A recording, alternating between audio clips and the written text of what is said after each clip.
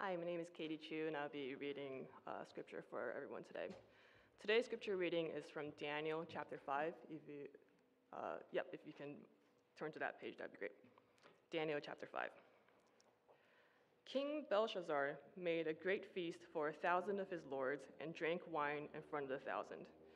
Belshazzar, when he tasted the wine, commanded that the vessels of gold and of silver that Nebuchadnezzar his father had taken out of the temple in Jerusalem be brought, that the king of his lords, his wives, and his concubines can drink from them. Then they brought in the golden vessels that had been taken out of the temple, the house of God in Jerusalem, and the king of his lords, his wives, and his concubines drank from them. They drank wine and praised the gods of gold and silver and bronze, iron, wood, and stone. Immediately, the fingers of a human hand appeared and wrote on the plaster of the wall of the king's palace, opposite the lampstand. And the king saw the hand as it wrote. Then the king's color changed, and his thoughts alarmed him. His limbs gave way, and his knees knocked together. The king called loudly to bring in the enchanters, the Chaldeans, and the astrologers. The king declared to the wise men of Babylon, "Whoever reads this writing and shows me its interpretation shall be clothed with purple and have a chain of gold around his neck and shall be the third ruler in the kingdom." Then all the king's wise men came in, but they could not read the writing or make known to the king the interpretation. Then King Belshazzar was greatly alarmed, and his color changed, and his lords were perplexed. The queen, because of the words of the king and his lords, came into the banqueting hall, and the queen declared, "O king, live forever. Let not your thoughts alarm you or your color change. There is a man in your kingdom in whom is the spirit of the holy gods. In the days of your father, light and understanding and wisdom, like the wisdom of the gods, were found in him. And King Nebuchadnezzar, your father the king, made him chief of the magicians, enchanters, Chaldeans, and astrologers, because an excellent spirit, knowledge, and understanding to interpret dreams, explain riddles, and solve problems were found in this Daniel, whom the king named Belteshazzar. Now let Daniel be called, and he will show the interpretation." Then Daniel was brought in before the king. The king answered and said to Daniel, "You are that Daniel, one of the exiles of Judah, whom the king, my father, brought to Judah. I have heard of you that the spirit of the gods is in you, and that light and understanding and excellent wisdom are found in you. Now the wise men, the enchanters, have been brought in before me to read this writing and make known to me its interpretation, but they could not show the interpretation of the matter. But I have heard that you can give interpretations and solve problems. Now, if you can read the writing and make known to me its interpretation, you shall be clothed with purple and have a chain of gold around your neck and shall be the third ruler in the kingdom." Then Daniel answered and said before the king, "Let your gifts be for yourself and give your rewards to another. Nevertheless, I will read the writing to the king and make known to him the interpretation.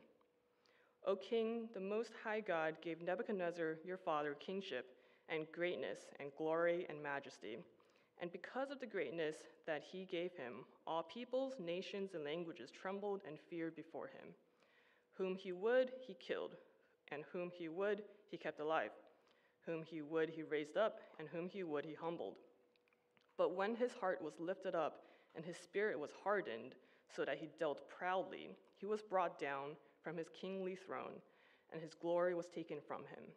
He was driven from among the children of mankind, and his mind was made like that of a beast, and his dwelling was with the wild donkeys. He was fed grass like an ox, and his body was wet with the dew of heaven, until he knew that the Most High God rules the kingdom of mankind and sets over it whom he will. And you, his son, Belshazzar, have not humbled your heart, though you knew all this, but you have lifted up yourself against the Lord of heaven. And the vessels of his house have been brought in before you, and you and your lords, your wives, your concubines have drunk wine from them. And you have praised the gods of silver and gold, of bronze, iron, wood, and stone, which do not see or hear or know, but the God in whose hand is your breath, and whose are all your ways you have not honored." Then from his presence the hand was sent, and this writing was inscribed. And this is the writing that was inscribed. Mene, mene, tekel, parsin. This is the interpretation of the matter. Mene, God has numbered the days of your kingdom and brought it to an end. Tekel, you have been weighed in the balances and found wanting. Perez, your kingdom is divided and given to the Medes and Persians. Then Belshazzar gave the command, and Daniel was clothed with purple. A chain of gold was put around his neck, and a proclamation was made about him that he should be the third ruler of the kingdom. That very night, Belshazzar, the Chaldean king, was killed, and Darius the Mede received the kingdom, being about 62 years old. The word of the Lord.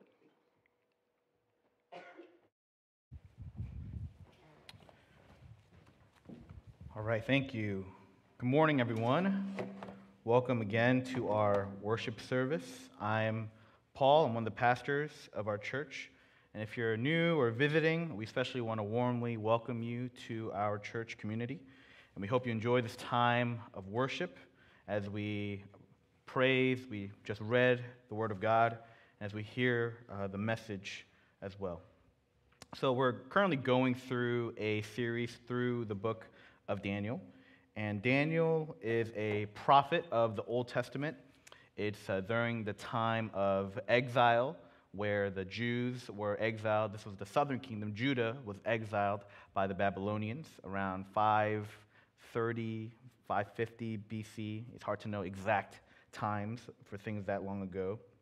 But we see throughout the book God being with his people, being with Daniel particularly, and prophesying through him. And we see his character displayed in many ways through these stories that we've been listening and hearing, and the visions of Daniel as well that will come forward more in the later chapters of our book. And we see God's faithfulness. We see his judgment. We see his protection and his care. We see that God is a God who is able because he is the Almighty God. And today our text is no different. And at this point in the book, the previous king, Nebuchadnezzar, is gone, and the current king is Belshazzar, or Belshazzar, as a lot of people call him, so I'm going to call him Belshazzar. And here we see King Belshazzar is having a great feast where they were using gold and silver that had been taken from the temple in Jerusalem. And at this point in history, it might not be clear from what the text says, they've been engaged in a long war already with the Persians and the Medes. And according to historians, the armies of these enemies are outside the city. They are right there, ready to attack. And we kind of see a hint of that in verse 30 of the passage we just read. But Belshazzar is having this feast instead, and it shows how confident he is, knowing that the enemies are right there, but he is just confidently having a party, right? He is confident in his army and the supplies of the city, because if you're being surrounded, it's going to be hard to get outside supplies. So he wasn't really troubled by any of this, even though his enemies were right at his doorstep. But then we see during this party, this writing on the wall, right? And the idiom, you may have heard, the writing is on the wall, comes from this story. It means that the end is near. That's what the idiom means, right? So before we go any further, let's pray and ask the Lord to reveal his truth to us today. Let's pray together. Heavenly Father, we pray for your Spirit to move in our hearts, to help us to see your truth, your goodness, your faithfulness. And Lord, teach us how we are to follow you, how we are to honor you, live for you, how we are to understand who you are. So God, be with all of us here today. Those of us who do not believe in Christ Jesus as our Lord and Savior. Be with those who do not believe in this truth, and that they would come to believe, and help those of us who do believe in Christ Jesus as our Lord and Savior, that we would draw closer and closer to you and to live for you in all that we do. In Jesus' name we pray. Amen. So I don't really have this experience now, but when I was in school, I remember every day around 2:30, when school was about to end, I would always be anxiously waiting, looking at the clock, just like staring at the clock, even though you're not supposed to, and just longing for school to end. Right? The last period of school, for me it was 8th period in high school, was the period that felt the longest. Right? Always felt like it was taking an eternity because I just wanted so badly for school to be over. And maybe some of you feel that way during school, or maybe you feel that way about work, right? You're just waiting, looking at your phone or your watch till it hits 5 o'clock and you're ready to bolt out of there. Or not. Maybe some of you just work at home, so hours don't even matter. But in these situations, the end cannot come soon enough. Right? We cannot wait till the end comes. Well, what's happening here is that the end comes sooner than we expect. Right? There's no yearning or waiting for Belshazzar's reign to end, but the end rather comes suddenly. To recap what's been happening thus far in Daniel, everything that has happened under the reign of Nebuchadnezzar. He has been the king that we have seen in the first 4 chapters. In chapter 1, we are in the beginning of his reign, and he just ascended to the throne, Nebuchadnezzar, and he had taken over Judah and had brought the best of Judah, the young males, which would include Daniel and his friends, brought them to Babylon to be held captive, to learn the ways of the Babylonians so that they can labor and be productive citizens in this new land. And as we move into chapters 2 to 4, we go deeper into Nebuchadnezzar's reign, and we see that he is an ungodly king who is gripped by idolatry and obsessed with building up his name, and who continued to fail to see the true living God, the God of Israel, the God of Judah, our God that we worship. But eventually, as we learned last week, he was brought to a place of humility. Right? His pride was finally broken after many, many years, and he finally repented. He understood. And he had reigned for over 45 years, and we don't know, all the details of this reign over 45 years, but most commentators agree that God didn't immediately deal with him in judgment. And God was actually extremely patient with him. He didn't immediately deal with him in judgment according to the sins that he had committed, because he had committed plenty of sins deserving judgment. And he could have been judged a long time ago. Thus far, we have seen God being exceedingly patient with the king. And it would be natural to assume that God would be patient with this current king. Another 45 years, perhaps, of patience. But that does not happen. Nebuchadnezzar is gone at this point already, and Belshazzar is now king. And it's been around 20 years or so since Nebuchadnezzar's reign had ended. And a few kings apparently have been there in between. So, it says father in the passage. It probably is not his real father. Some people think it's his grandfather. Some people think it's not a kin relationship in that way. But what we know is the kingdom is not really doing well. And we can tell from our passage, spiritually speaking, it is a mess here. The spiritual environment is very, very bad. They're still in their idolatrous ways. And as soon as the chapter opens up, we see Belshazzar with this great feast. It seems like all he wanted to do was have a party, to party it up with his advisors and the noble people in his kingdom. And we see how he demands to use the gold and silver vessels from Jerusalem specifically to be brought and used at this drinking party, essentially disrespecting the Jewish people and their artifacts, and most importantly, disrespecting their religion by doing so. These vessels were created for the worship of our God, and it's not supposed to be used in these defiled ways. And we see them instead praising the gods of gold and silver and bronze and iron. And Belshazzar should have known better at this point. He should have learned from his presumed grandfather, Nebuchadnezzar.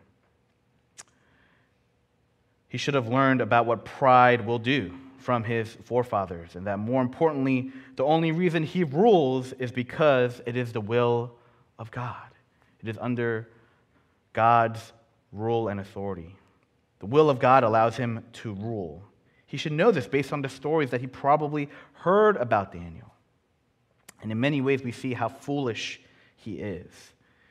And we see Daniel's not even really in the picture initially. We don't see him in the first 9 verses. It seems like Daniel has been forgotten at this point. Not to mention that Belshazzar thought that the city would be fine with the enemies bearing down on them.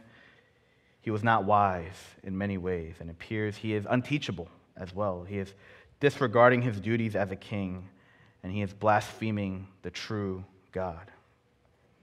As a result of all this, God doesn't give Belshazzar 45 years, and most scholars believe it's only been about 2 years that he has reigned. And we see here in our passage how it all ends. He sees this handwriting on the wall, writing this message that no one understands while the nobles feasted together while they're having this party. And he was obviously scared, you could tell. The ESV calls it his color changed, right? Meaning he basically became pale as a result. He was so scared he became pale. And Belshazzar summoned wise men, astrologers, and Chaldeans, enchanters, all these people to interpret this writing, to try to figure out this message, and none of them could understand it. And so the queen comes in, and most likely refers to the queen mother, reminds Belshazzar of the existence of Daniel, how Daniel helped interpret the dreams of Nebuchadnezzar many years before. And then Daniel is brought in, and Belshazzar's like, oh yeah, you're that guy. I've heard of you, what you did in the past. And if Daniel is able to interpret this writing, he offers this to the others too. The king offers a chain of gold to clothe Daniel in purple. Purple was a very expensive color in those times, and he'd basically receive generous compensation for interpreting this. And Daniel says, no, I can keep all that, keep the gifts, give them to someone else.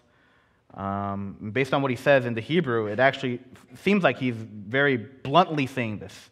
He's not pandering in any way. He's not there to pander to the king. He's there to prophesy about the impending judgment that is to come.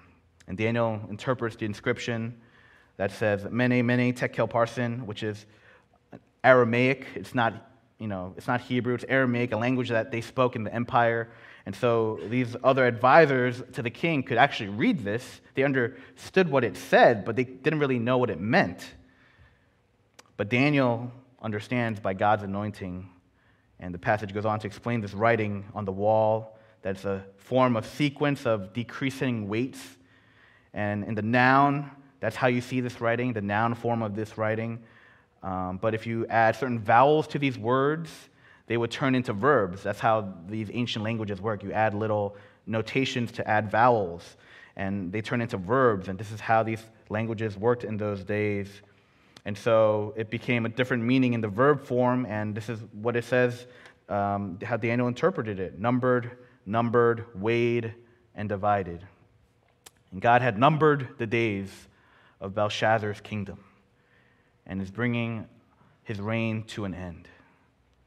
And he has been wanting, right? That's what this text says. Been weighed in the balances and found wanting. Wanting means lacking. He has been found lacking as a king. And on the next day, we see he's taken over. The kingdom has been taken over by the Medes and the Persians, and they are divided among those kingdoms.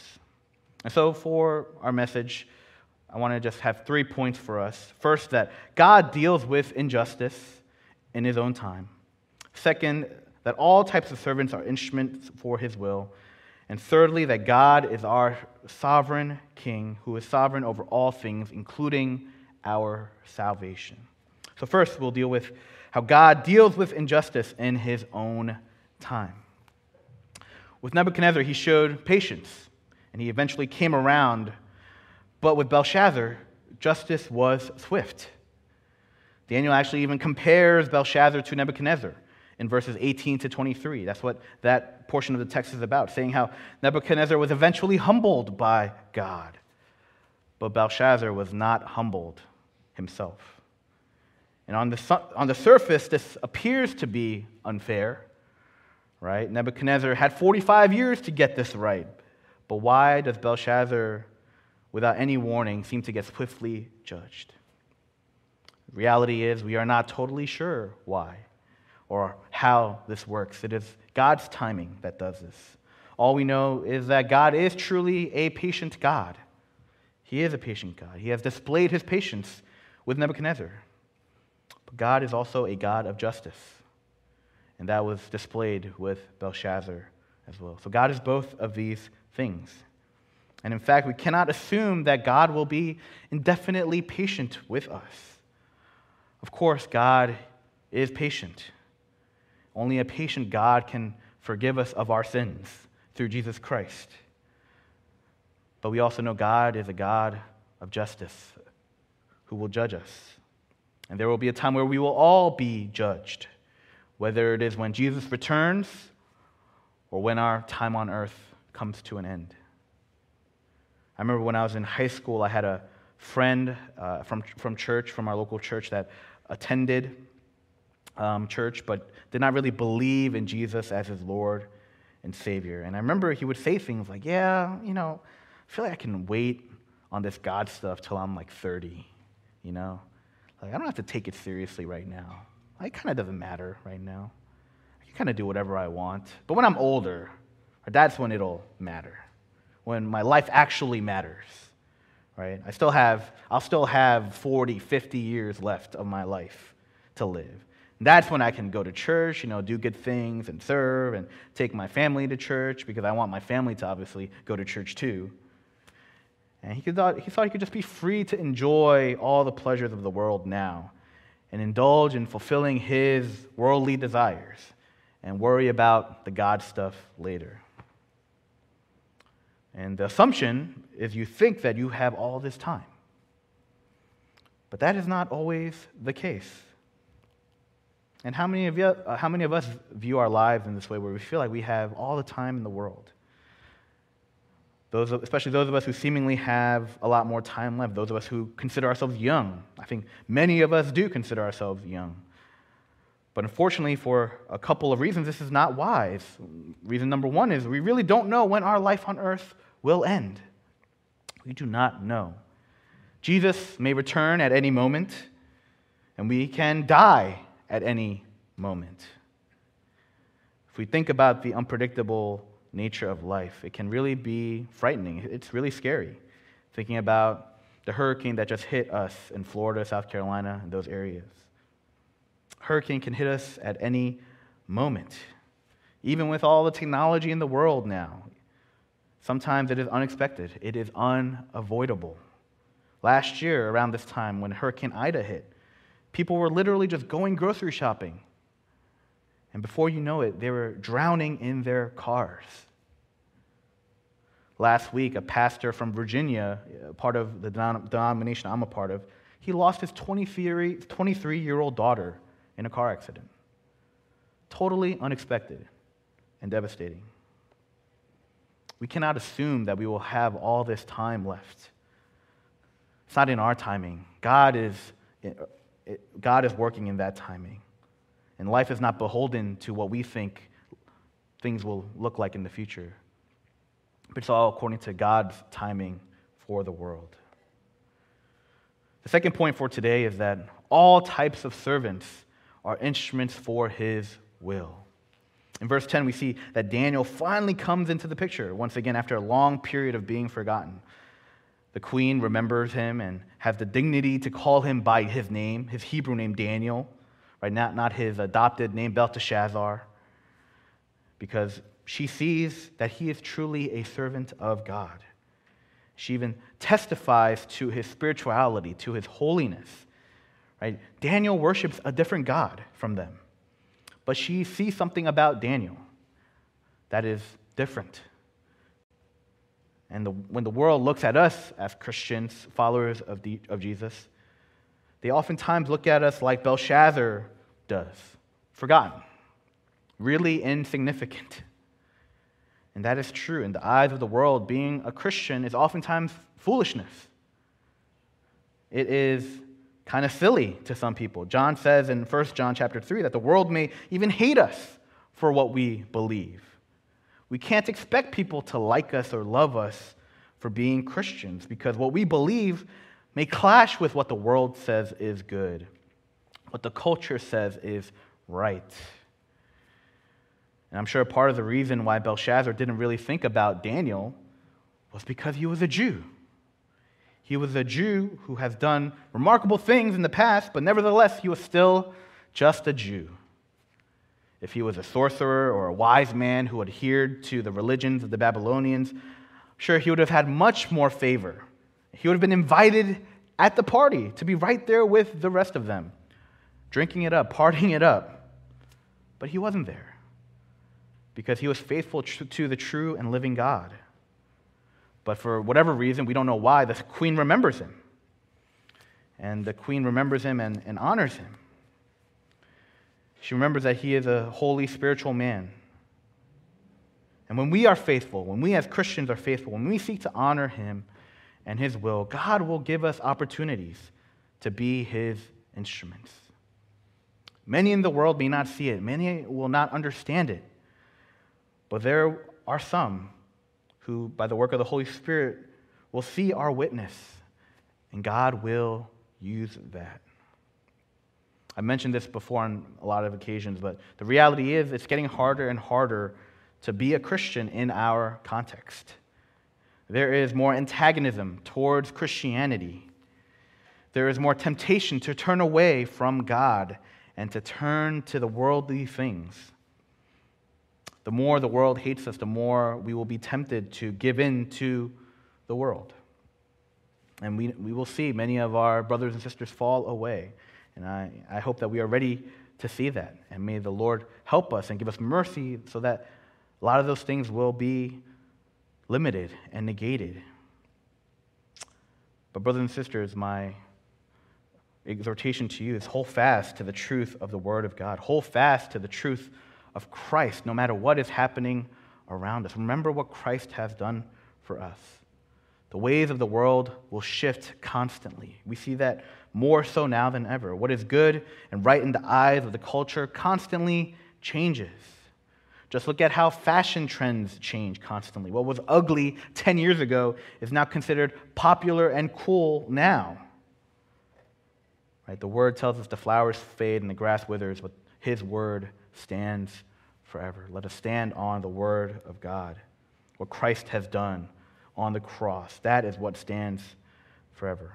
And all types of servants, all of us who are Christians, who believe in Christ, are used as instruments for His will.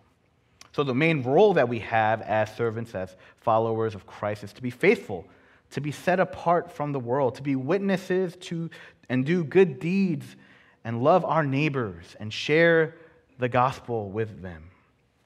If we do these things, God will use us.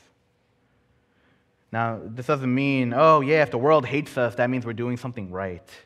That's obviously not always the case. If the world hates us for our hypocrisy, for being coercive, for being abusive, or for being manipulative, that's not a good thing, obviously. But if the world hates us because we stand for truth, because we believe in one true God, because we stand against sin, then so be it. That is the cost of following Christ. But the ways in which the world hates us matters. It's not our goal for the world to hate us. Our goal is to love God, to love our neighbors, and that others would come to know Him as well. Let me just give some examples. For one, there are many churches and organizations, people who have had extremely bad reputation in the world. These churches and Christians and organizations are known for their love of money, for their abusive tendencies, for their manipulative tactics, for their hypocritical teaching. The prosperity gospel movement is one of those examples. And unfortunately, a lot of megachurches fall into this category at times. These are churches with more than 2,000 people. And when the world hates you for that, that is not good. But if the world hates you for saying that you believe in only one way to salvation, one way to heaven, and that is believing in the gospel of Jesus, and they tell you that you're closed-minded for thinking this way, they think that you're being exclusionary and not inclusive enough, then that is something that we should not be surprised about. That is a part of being a follower of Christ in a world where our values do not always line up with the world. That goes with our views on homosexuality, abortion, these controversial topics and issues that create a lot of division in our world already, even on their own. And the main problem is oftentimes Christianity doesn't neatly fit into any one category. We're not exactly right or exactly left or exactly Republican or exactly Democrat. And that's why we use our conscience as Christians when we vote and have civic engagement. But nevertheless, the point is that we are to be faithful to the Lord in all that we do. When we seek to be holy in all that we do, when we trust in Christ with our lives, God will use us. God will use all of us. We are instruments of God. And even though the world may hate us, even though it oftentimes feels that what we do is fruitless and meaningless, God is working in us and through us. All types of servants are instruments for His will. And the last point for today, for our message, is that God is the sovereign King over all, including salvation. It has been revealed through the writing on the wall that Belshazzar is a fool. He built up his own kingdom, his own name, but he squandered it all to eat and drink for himself. It's just like the parable of the rich fool in Luke chapter 12, who stores up food only to keep it all for himself. Daniel exposes that judgment is on its way, and it comes immediately. Now, we would like to think that Belshazzar indeed deserves this judgment, and we are elated at the justice of the Babylonian Empire ending. It's a good thing, of course. But instead of pointing our finger at Belshazzar, I think a huge part of the story is examining how we are prone to be just like him. We too are oftentimes consumed with pride. We participate in debauchery and profanity, and we profane what is holy. We too rely on the wisdom of the world to figure out our mysteries or riddles. Right? We too store up treasures only for our own personal gain and our own satisfaction. This, brothers and sisters, friends, leads us to see that we have no hope in salvation on our own. Our sins are too great. Our pride is too overwhelming. And that is why we need God, the sovereign King, to be Lord over our lives and Lord over our salvation. God himself proves over and over again that he is truly in control of all these things. Not these worldly kings. No, actually, he himself declares to be king. Sinful men turned away from God as king. God even gave the Israelites their own earthly kings, whom all fell short, and were eventually handed over to foreign kings, whom God says are not truly the ones who reign. But God repeatedly shows that he alone is king. He is the sovereign king who saves us, and he is also the one who judges us. And we know this through the Son of God, who was sent by the Father to be born, die, and resurrect for all of our sins.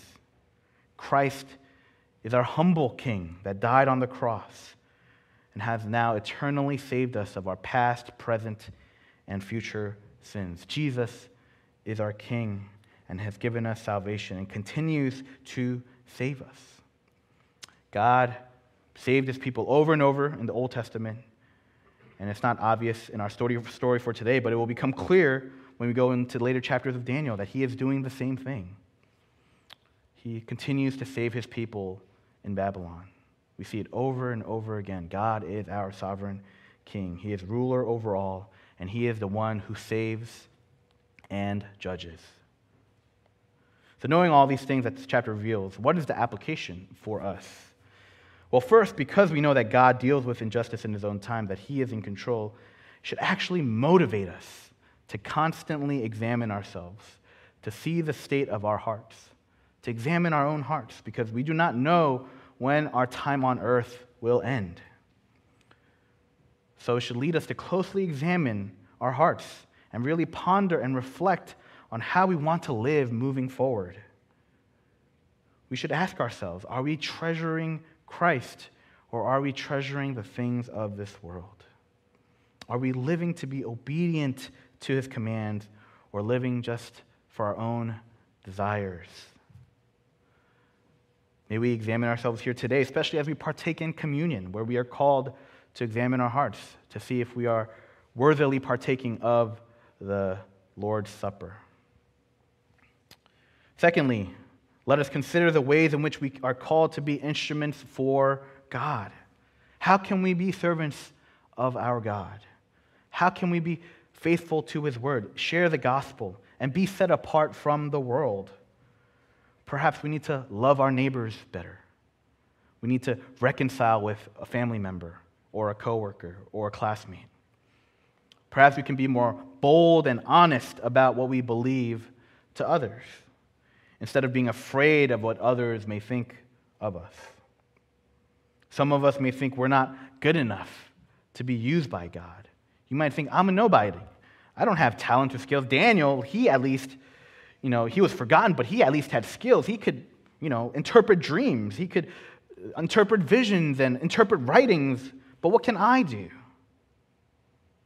God repeatedly tells us that it is never about our abilities, but it is about his will and his power that can work through us. Daniel didn't have his own abilities. God gave him those abilities. And God has given all of us abilities, ways in which we can serve, because God says we are all called to serve. And that goes to our last application question. Let us consider, do we truly believe that God is sovereign over all? Do we truly believe that? Do we believe it, or do we believe that we have some semblance of control in our lives? Or are we so prideful that we believe that we can save ourselves?